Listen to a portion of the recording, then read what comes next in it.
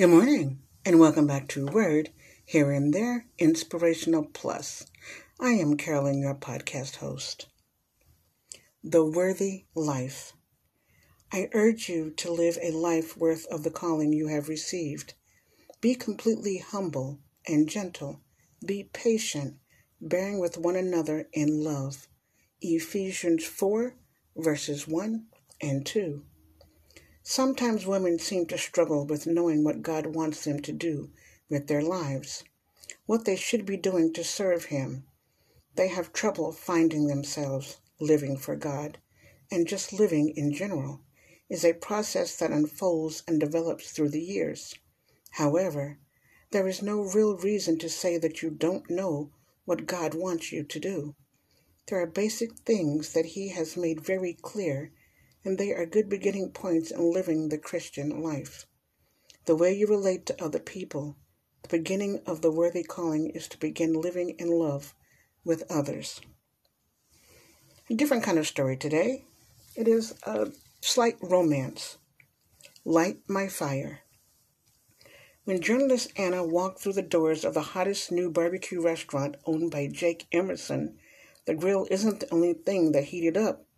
But is romance on the menu?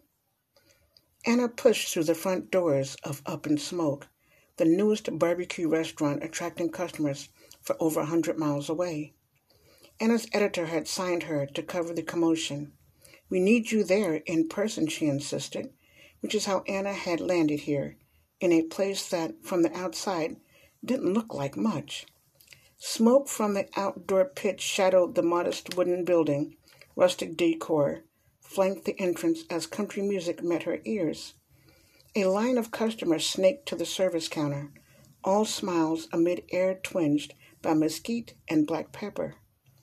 She shook back her hair as she adjusted to the din. So this is what social media sites don't show. As much as she had tried to follow new postings, none had prepared her for the intensity of Up in Smoke itself, or the actual view of Jake Emerson in the flesh, who was every bit as handsome in person as she suspected, and then some. Jake edged his way around customers, balancing a tray of smoked meats fresh from the outdoor pits. He wore a red apron pulled taut across his strong upper body. Weathered jeans and rugged boots made him look more like a cowboy than a cook. "Order up," his deep voice rang through the crowd, the ooze trailing him as he moved to the front, giving hungry customers a tempting preview of the brisket, sausage, and ribs. Suddenly, Anna's stomach rumbled. She had skipped breakfast, and all at once she realized that she was hungry. "Excuse me," she called out to get Jake's attention, and he spun on his heels to face her. His thick beard framed a chiseled face, and he seemed startled, almost dazed, as their eyes met. "I'm Anna, from Morton Kitchen Magazine." A smile broke across his face. "Anna, I've been expecting you. Follow me." He winked, then motioned with his chin, still balancing the items. Anna trailed him as he wound his way through the crowd.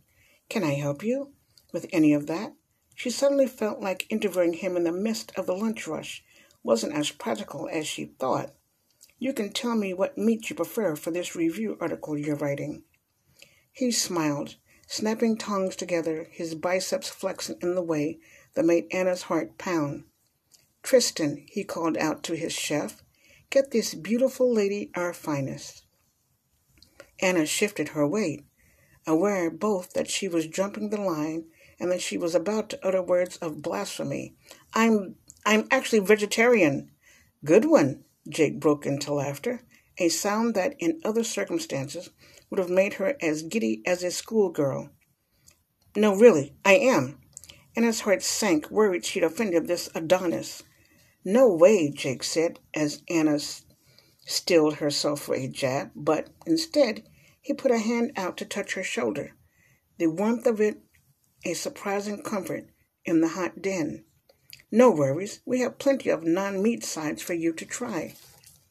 Anna felt a surge of affection for this man, maybe more than affection, but she was here on business. Focusing, she watched Jake work, asking questions when he had free moments. She saw firsthand his passion and drive. His work ethic was as attractive as his physique, which Anna couldn't stop staring at. "Do you have enough for an article?" Jake wiped his hands on his apron, squaring off with Anna at the end of the rush. "Or do you need to talk one-on-one?" Anna gulped. "Just you and me?" He grinned. "Meet me out back. I'll bring a few chairs around by the pits and pour us some drinks." He stepped closer to her. "I want to learn more about you." "Well, you already know I'm a vegetarian," she teased. "So we're opposites," he shrugged, then placing his hand at the small of her back. "But sometimes opposites attract. I'm willing to see if we do, if you are." She felt a thrill shoot through her.